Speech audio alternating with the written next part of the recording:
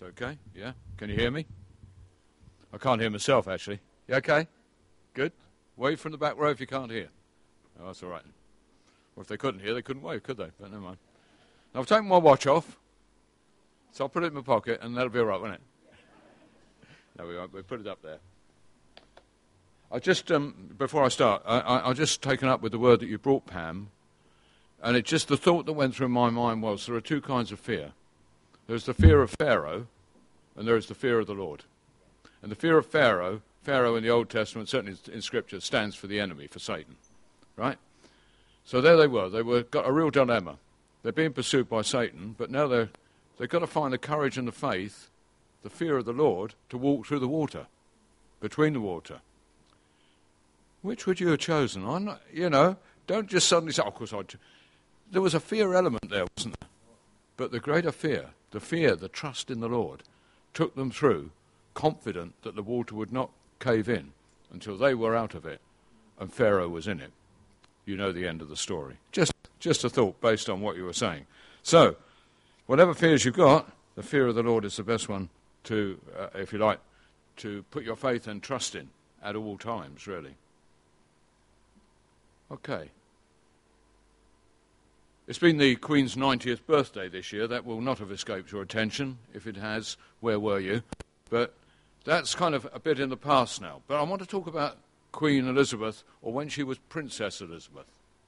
And the story goes like this, that as a princess, and along with the Princess Margaret, they were walking in the grounds of Sandringham in Norfolk, which is one of the Queen's favourite country estates.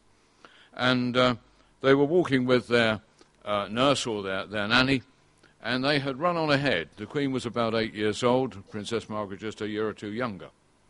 And they arrived at a cottage where an elderly lady was leaning on the gate, and they stopped to speak to her.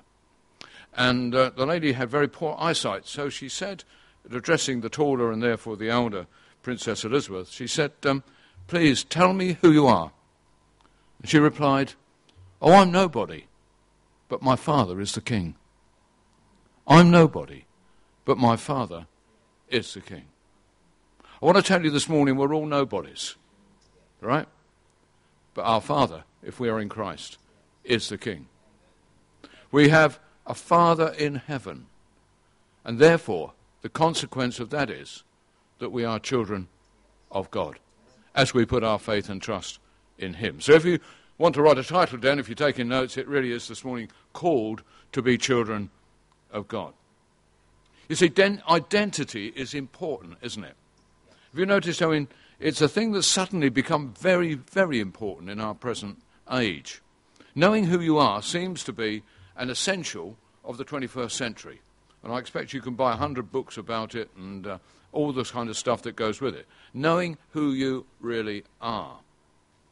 Western culture focuses on individuality more and more and more. And in particular on that aspect of individuality which has become called celebrity.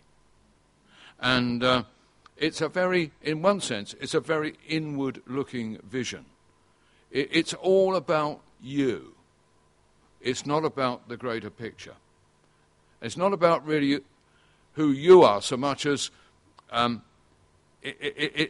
we need to see it within the context of family, a wider expansion of that. And in Old Testament times, you weren't so much identified by your name as by your tribe, as by your background, your family history. That's why when we come to the Old Testament, and also in Jesus' time, we find throughout the Bible, every now and again, long lists of names, don't we? You know, so-and-so was the father of, the father of, the father of, the father of, and all of that. I remember some years ago reading through Chronicles, and the first 8 chapters, I think it is, of Chronicles, it's just names after names after names after names. I was going to say ad nauseum, but I'm ploughing through this faithfully, thinking, what is good? And I said to the Lord, you know, in Paul says that all Scripture is given for our edification, etc., etc. Where is the value in all these names? And God said to me, well, that's because you're not numbers to me, you're names. And in your society, you're more and more identified by a number, haven't you? We've got countless numbers if you look at your numbers. And I felt God was saying to me, look, you're all individuals, but you're all part of my great family. And that's why the tribal system was so important in those ancient times. Who your father was, who your grandfather, your great-grandfather, working back and back and back and back and back. And it wasn't written down anywhere. It was an oral history. An oral history. They repeated it from generation to generation to generation because it was so very important to know who you are, not so much as an individual, but within the context of family. And that's still true for we who are Christians today, because the important thing is, whilst we are in Christ, and we'll deal with this in a moment, but that sense of family, and that's what church is, and that's what this is this morning.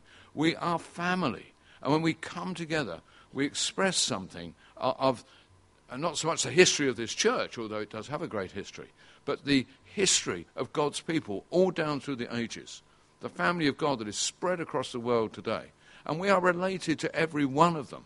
You know, we are brothers and sisters in Christ. And that's an important concept for us to get hold of. So you see that underlined in Philippians. And if we turn to Philippians chapter 3 and verse 4, which I haven't yet marked in my Bible, I want to read that to you. It should be on the screen behind me. Philippians chapter 3. And just verses 4 to 6, really. Because Paul is underlining the importance of belonging, in that sense, in Christ. So if we read at chapter 3 and at verse 4, let me read it to you. He says this, though I myself have reason for such confidence, if anyone else thinks he has reason to put confidence in the flesh, I have more. Circumcised on the 8th day of the people of Israel, circumcised on the 8th day, of the people of Israel, of the tribe of Benjamin, a Hebrew of Hebrews, in regard to the law, a Pharisee, as for zeal, persecuting the church, as for legalistic righteousness, faultless. He's giving his family history. He's saying, this was my identity. This is who, in this context, this is who I was. Now he says, let me tell you who I am, because whatever was to my profit, I now consider loss for the sake of Christ. What is more, I consider everything a loss compared to the surpassing greatness of knowing Christ Jesus my Lord, for whose sake I have lost all things. I consider them rubbish, that I may gain Christ and be found in him, not having a righteousness of my own that comes from the law, but that which is through faith in Christ, the righteousness that comes from God and is by faith. I want to know Christ and the power of his resurrection and the fellowship of sharing in his sufferings, etc. He's establishing a new identity. An identity isn't just based upon his family history anymore, but a greater family history, the family history of the people of God, which was just, from that point of view, from terms of Christian faith, was taking off at this particular time. And he's finding his new identity in Christ. And actually, that's our story if you're already a Christian. If you've already given your heart and life to the Lord Jesus, you're already born again. You have been born again into God's family. That's your new identity. That is who you are. You are no longer who you were. You are a new person in Christ. And hence we've chosen particularly to sing that song this morning, with that repeating refrain, I am a child of God. And if you go away this morning and you remember nothing else from what we say this morning, I say to you, repeat that over and over and over again to yourself. I am a child of God. We were singing this choruses some months ago, and for me, suddenly the whole thing lit up in a new way, and I've been a Christian a long time. But there are those moments when God comes and he touches you again, and we go deeper into things, don't we? We have an understanding of something, and then the understanding suddenly deepens, And then perhaps several years later, it deepens again. And it's God just taking us on and on and on, in deeper and deeper into him. And I had one of those moments sitting where I normally do at the front there. And suddenly it burst with a new light upon it. I am a child of God. When I sing that chorus, I put the emphasis down. I am a child of God. And that's what I want you to go away with today, with an understanding that each and every one of you who is in Christ you may say, I am a child of God. It will begin to revolutionize your thinking. That's my experience. It will change you. It's been changing me for the last goodness knows how many decades, but it goes on changing me, that new identity. And it should, because God wants us to mature and to grow in fellowship with him, and indeed in the wider family with one another. All of us together should be saying, we are the children of God, because that's who we are. So that's an important point for us to get hold of today. That's what he's saying. I have a new identity in Christ. And you find that all through Paul's writings in the Old Testament. If you want an exercise when you're reading through, underline every time he talks about being in Christ. It's an important factor in his life. It's almost like a guiding light for him. It's something that's root and foundation for him, that he is in Christ. And in all the tribulations that he went through, in all the ups and downs, in all the challenging moments of life, all the time I got a sense he's going, in it all, being beaten, being stoned, being shipwrecked. He's hanging in there and he's going, I am a child of God. I am in Christ. And when you're in Christ, in that sense, you are secure. You are secure for all eternity. David Livingstone, the famous missionary explorer in the 1800s, on his last journey to Africa, they tried to persuade him not to go back because they said you will probably die, and he did actually. But his response to them was, I am immortal, he said. What a statement. I am immortal until the will of God is fulfilled in my life. And we are. We are immortal. We are immortal because we're in Christ. We have eternal life already. So we may say we are immortal in that sense. It's not a presumption, it's a truth. If we are in Christ, because he is immortal, he is eternal. And so we have already entered into eternal life. Yes, the body will die. But like the song says, the soul goes marching on. Amen? Amen. So that's where Paul is. He's establishing the understanding about a new identity. If we turn to 1 John chapter 3 and verses 1 to 2, we read this. This is John the apostle writing, and he says this, how great is the love the Father has lavished on us, that we should be called the children of God. And that is what we are. This is Scripture. This is his writing under the inspiration of the Holy Spirit. This is, if you like, this is red letter, gold letter stuff that he's writing. So he says, the love the Father has lavished on us. We sang it at the beginning of the meeting, didn't we? Here is love vast as the ocean. Fantastic hymn. And expresses how God has poured that love on. And as parents sometimes, if we have the opportunity, we like to treat our children, we love to lavish love on our children, not so much giving them gifts, it's lavishing love on them. Parents, you cannot love your children too much. They need to feel loved, and when they're loved, they're secure. And that's the kind of God wants for us. He lavishes his love upon you. And when you feel insecure, you should say to the Lord, no, I know I feel insecure, but I know I'm not, because you have lavished your love on me. And I live my life in Christ. And I am a child of God. These are the things that we use to defend ourselves when the enemy comes to dig away the sand under our feet and try and topple us over in these kind of areas. More about that in a moment. And so John's absolutely sure about what he's writing here. And in the Gospel of John, chapter 1 and verse 12, he says this, and you know it so well. To all who received him, that is Jesus, to all who received him, to those who believed in his name, he gave the right to become children of God. Children born not of natural descent, nor of human decision, or a husband's will, but born of God. That expression, born again, is a great expression because we are born again into God's family. We're born again into a relationship with our Heavenly Father and with the Lord Jesus and with the Holy Spirit. We're born into that relationship. God has made that possible for us on the cross. It's a stupendous truth when you stop and think about it. Sometimes as Christians we become so familiar with the truths that we are so familiar with them that the impact of them recedes a bit. Sometimes we need to take hold of it again and say to ourselves, what does this really mean? What does it mean when I'm in Christ? When God says to me, you are my child. You know, he's lavished that love upon us. Just think about it. Just take it on board. And it's a tremendous statement, being born of God. If you're writing notes and you want just a heading, I would say this is the privilege. Point one, if you like. The privilege. It's a privilege to be a child of God. It's a privilege that he's given to us and made available to us.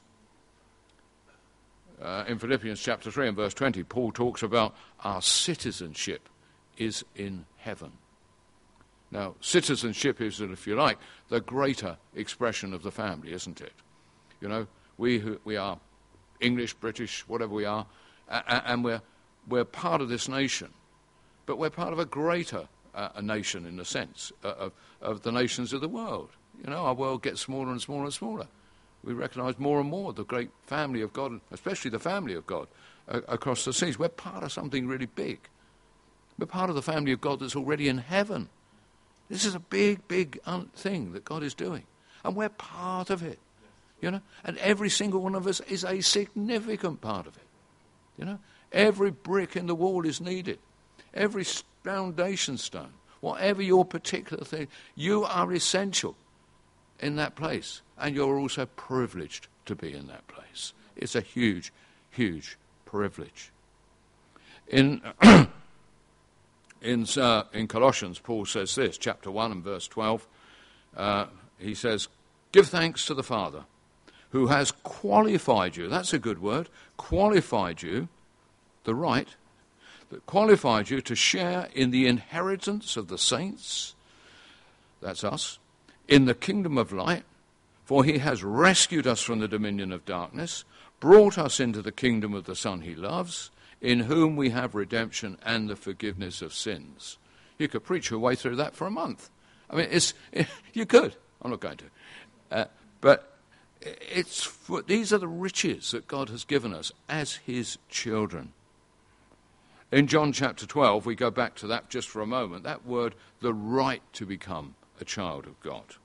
And just in case you're in any doubt, just in case you're in any doubt, the Greek word there means absolute and comprehensive right to become a child of God. Absolute is absolute. You can't go beyond absolute. Absolute and comprehensive. You can't beat comprehensive. And God is underlining to us our position in Christ as we come into him.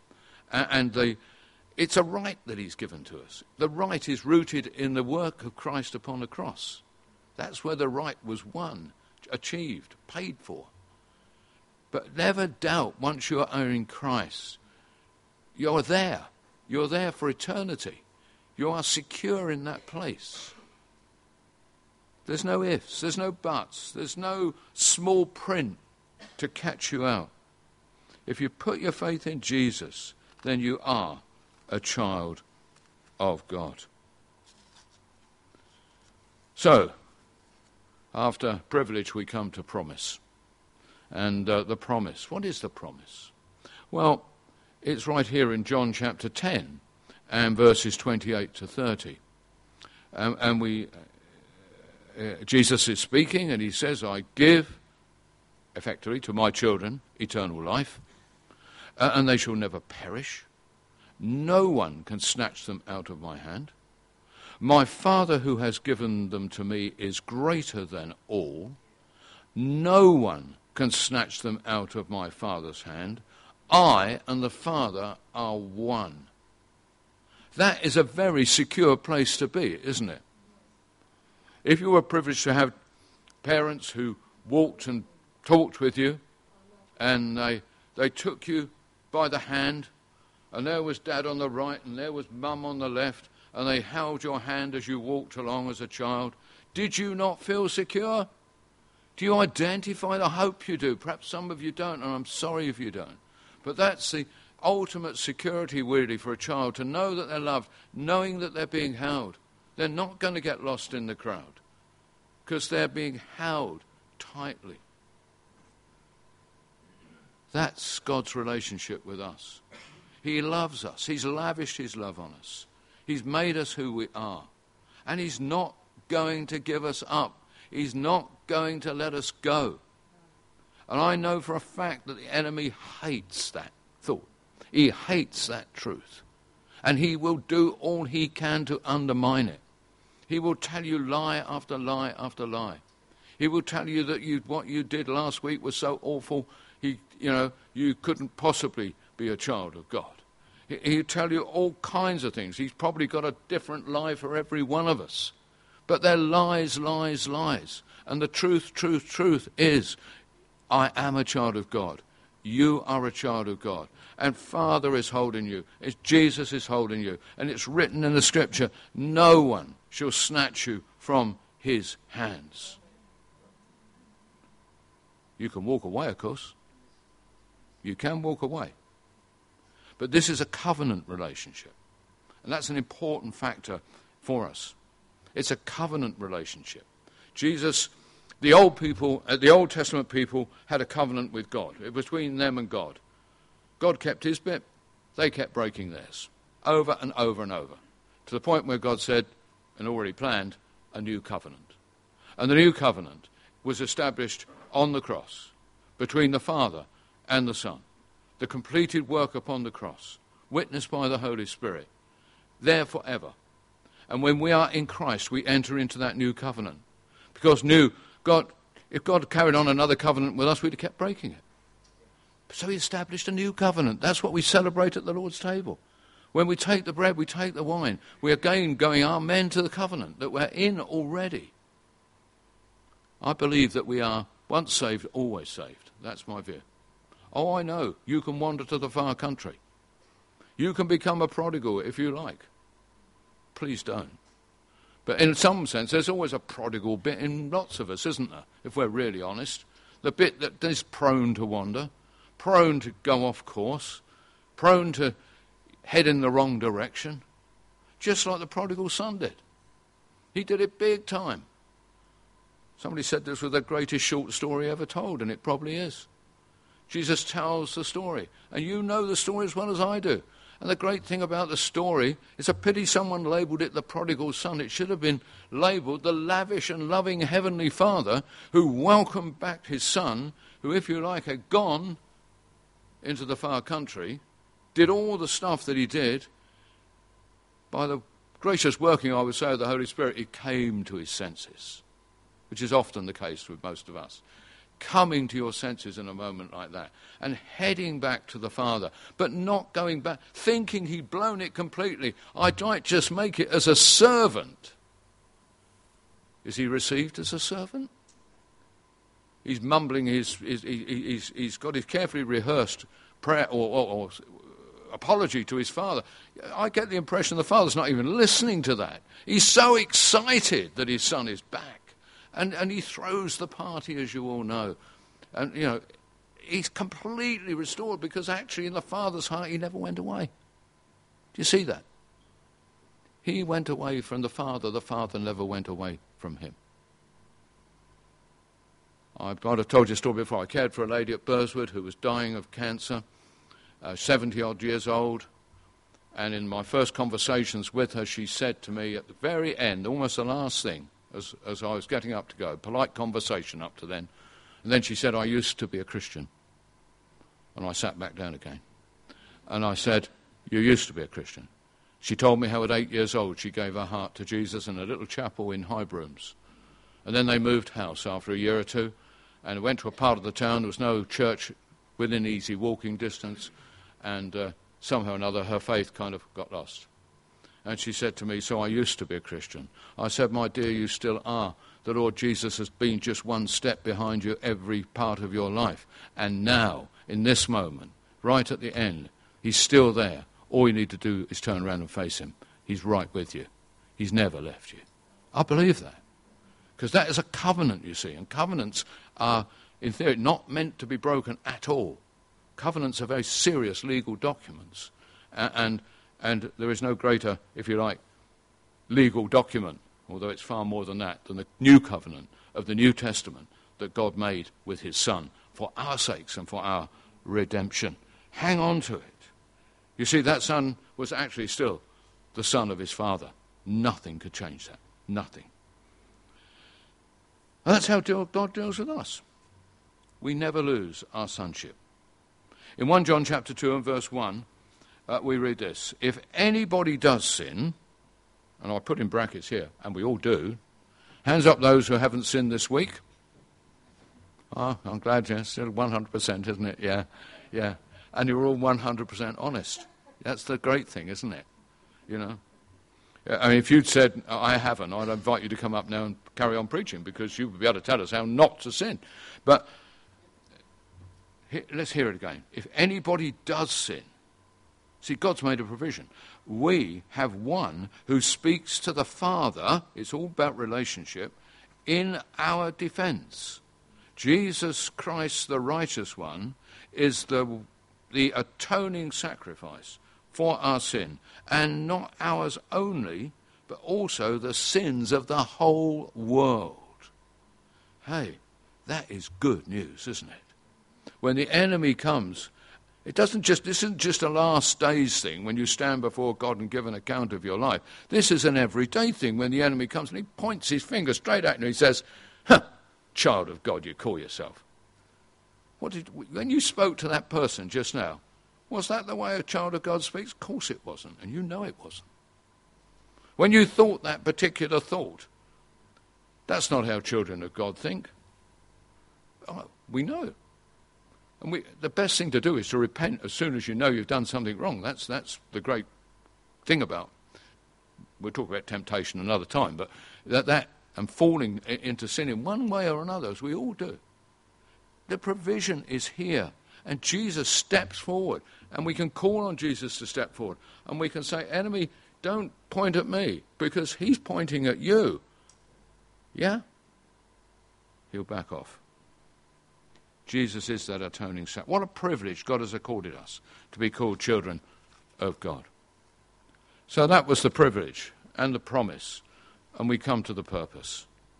And I'm not sure how long I've been preaching. Anybody know? Sorry? 5 minutes. Albert said to me this morning, we put the clocks back there if I could have an extra hour. So I'll put the watch away. What about the purpose? Well, we touched on it already. The purpose is this, that God intended always to create a family. God is a family. Father, Son, and Holy Spirit were the eternal family. And then I presume at some point he created the angels who were part of his family, but there was trouble there, wasn't there? But in the greater family, that's God's always purpose, to have a family. So Ephesians chapter 3 and verse 14, Paul writes about the Father, from whom his whole family in heaven derives its name. We have a surname, if you like. And I'm not sure what that surname, I don't try and define it, but we have a surname of God's whole family. We use the word the church, the gathering of those who love and know him. And that's who we are. See, we saw earlier that we are born of God. Logically, that means that we bear his likeness. We sang this morning, didn't we? His blood flows through our veins. His breath is in our mouth. You know, that's who we are. You know, good thing for us to do. As the preacher, I was standing there and I'm saying to the Lord, Lord, please, this morning, don't let them see Brian. I just want them to hear your voice speaking through me. You know, that's what I want. Because if the Holy Spirit speaks in us and through us, then that's going to be of great value. And so, as his child, I rejoice in those choruses those songs that we were singing. It's logical, isn't it? We're born of God. His blood flows in us. We bear his likeness. See, God has placed a mega potential on all of us. A mega potential. There is a sense in which the genes of God are placed within us when we are born again. Yeah? So I say that again. The genes of God are placed within us when we're born again. You know? When at that point of conception, genes are planted that flourish into a living person. And we're born again of God, it says. It's drawn the natural things, and John says it's nothing to do with that. It's all to do with an experience with God that places us in Christ, makes us part of that heavenly family, introduces us into the flow of God in every sense, and God flows in us as we flow in him. That's the way it's meant to be. That's why the New Testament writers are at pains to emphasize things, the teaching of the apostles, the way in which we're to live our lives, the manner of life we're to live, the moral standards required of us, and most important of all, what to do when we get it wrong. That route of repentance, genuine repentance, that takes us back into fellowship with God. You know, in those days when I was a teenager and probably fell out with my father, not very often, I'm happy to say, but you know what you're like when you're a teenager, you think you know better, don't you? And so I might fall out with him, but I tell you what, I never ceased to be his son, and he would never cease to remind me that he was my father. But, you know, that's, what I'm trying to say is that nothing this morning can rob us. And part of God's purpose is to make us into that family, to integrate us into God's family. The great part of being family is that in the best of all families, we support one another, we encourage one another, we pick one another up when we fall down, we love one another when someone needs to be loved, we put our arms around somebody when they're weeping. I saw it happen this morning. You know, this is God at work among us. This is family. You know, wherever you come from, we are all part of God's lovely, great family. And it's wonderful to be together this morning in such a family. See, the apostles understood it and the need for a manner of life that demonstrated that. That was God's purpose.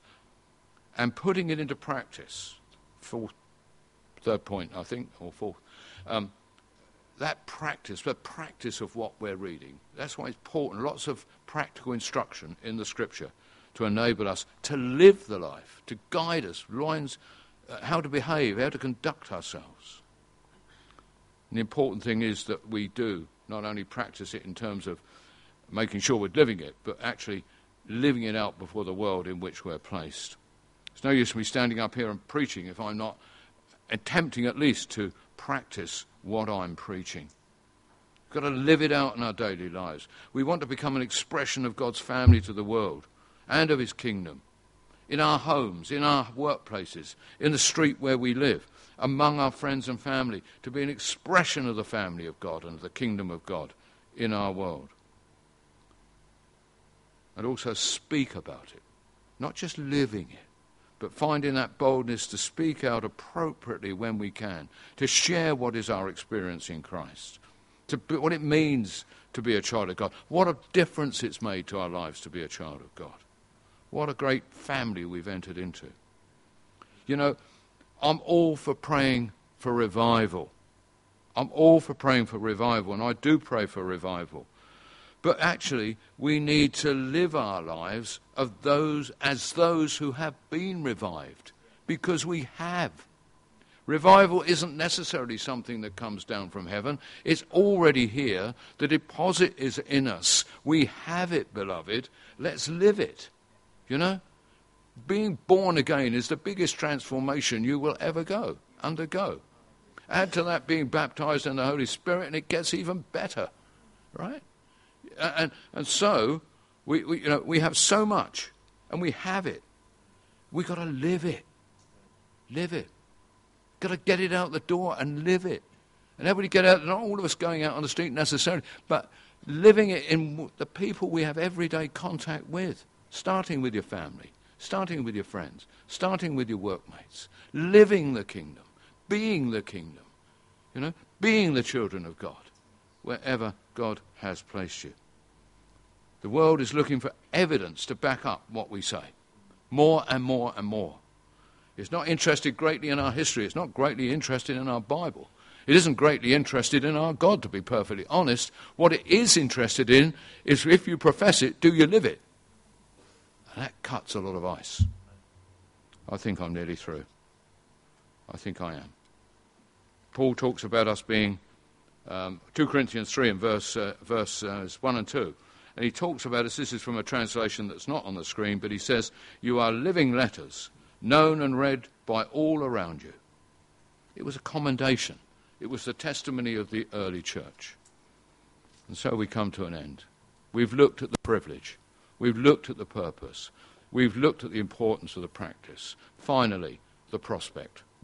In 1 John chapter 3 and verse 2, using the King James Version for this occasion, John says, when we see him, we shall be like him. What a prospect that is, isn't it? What an outcome that is. What a final finishing line in one sense. Although it's not a finishing line, there isn't a finishing line. It just goes on and on and on and on and on and on. Not only on earth, but in heaven. When we see him, we shall be like him. That is a stupendous statement, entirely dependent upon what God did in Christ on the cross. It's dependent upon us putting our faith and trust in him. And if you have done that this morning, I tell you, you may sing, I am a child of God. I'm going to invite the musicians to come back.